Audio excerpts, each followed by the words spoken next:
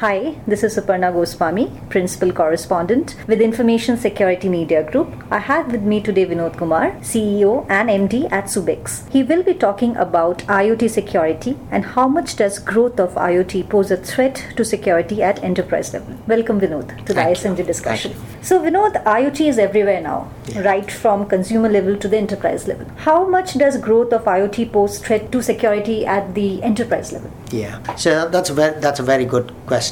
I think it poses significant threat than what the IS systems were exposed to before the IoT became very prominent. So far, if you look at any of the security breaches that has happened, the impact was maybe shutdown or corruption of the systems or kind of blackmailing so that they will get some money out of you. And this is what has been happening with most of the IS systems getting hacked or getting attacked. But with IoT, what we are going to do is that in an enterprise, not only the IS system, but just about all aspects of the operations, the basic operations are going to be connected into this whole network. So just imagine that we are talking about a power plant and all the boilers and everything, and the thermostats and the boilers, everything is going to be connected to the IoT system. So unlike the past, if there is a breach, it can bring down the enterprise and create havoc and intense harm to the entire infrastructure and the people. So in that sense, the threat that this IoT poses, or the adoption of IoT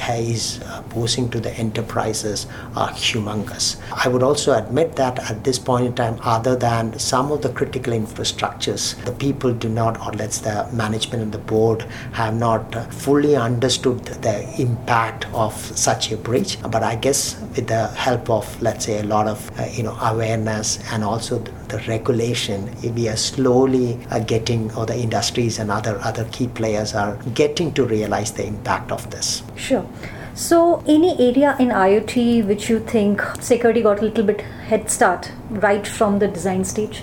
Because usually it's after the product has been designed we implement security. Yeah, exactly. So I think that's what we have seen by and large, that this security is a bolt-on after the design is done. But I think the best way to do is it as a part of the design. What we are seeing from, particularly in the developed market, is that the critical infrastructure, when they have started adopting IoT, they are probably more careful and they are trying to get some of the security aspects into the design space. When I'm talking about critical infrastructure, we are talking about the power plants and stuff like that, because they have so much of security awareness currently, but today it is completely air gap, meaning they are in a secure zone. They are slowly getting connected to the internet, and as they get connected, because that security is so much ingrained into the day-to-day operation, we see them more talking about security at the design phase rather than some of the new areas like probably smart cities or even connected cars and others, where people are forging against with putting everything on the internet, and then they talk about security. So my view is that the critical infrastructure it seems like more, let's say, looking at security right from the design phase rather than some of the other sectors. But would you say that's true only for the developed countries, or you're seeing that in Asian markets or India? I think by and large we see that emphasis for critical infrastructure companies. They are more, the security is much more than what we see in some of the other countries. Because our engagement has been more with some of these companies in the developed market, so that's why I called out that specifically. Okay, sure.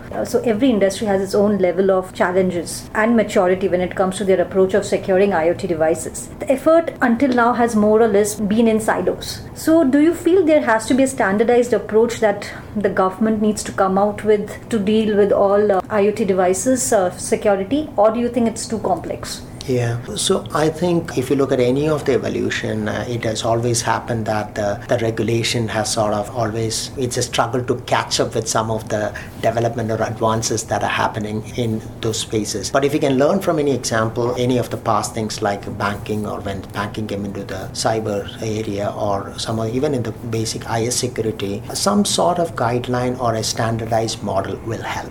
In the case of IoT, it is even more complicated as we are going to get a plethora of devices into this mix. So from a consumer standpoint, he will just go and buy anything and plug it into the internet. But what kind of security vulnerabilities are going to come with that? Will a consumer be more aware of it? Very unlikely. So in that extent, a standardized way of looking at some of these things, at least for the major critical infrastructure or major enterprises, when you try to go into an IoT or the massive adoption of IoT, some kind of standardized or best practice on architecture or some of these aspects of how the layout and what should be the engagement will be quite helpful. But we are very, very far off from that point. We know that very many organizations and many countries are trying to come up with some aspects. For instance, I know in Singapore they have come up with a licensing for some of these key players who will play in this IoT segment, because you're bringing a key player in and he's going to access a lot of data,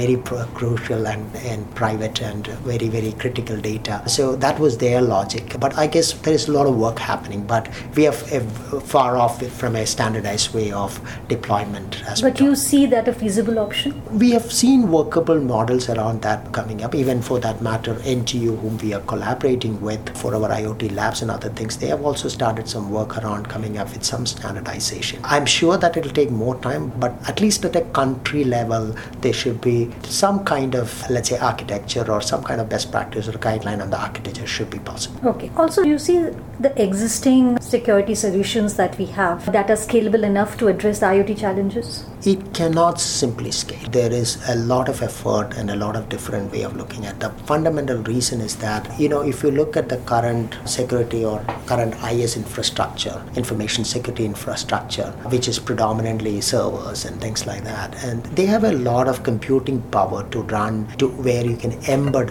a lot of technology or security technology into. But when you take it to IoT devices, talk about a small sensor in a lamppost or many other small sensors. These small IoT devices may not have the capacity to run a lot of embedded program security protocols. So there is the philosophy at which you can secure this IoT infrastructure and IoT network is going to be widely very, very different than how you did with this IS infrastructure. So that could be a good start point as looking at this is how we manage IoT, but it requires a completely different aspect. The other aspect here is that when you look at a cybersecurity or IoT security, you have to work with different layers of it. So for example, you have to look at the hardware layer, look at what is the security there, you have to look at the connectivity layer, and then you have to also start looking at the behavioral aspect of it. So it's very different. So it could be a good start point, an IS professional looking at it, but just it is not an easy work for them.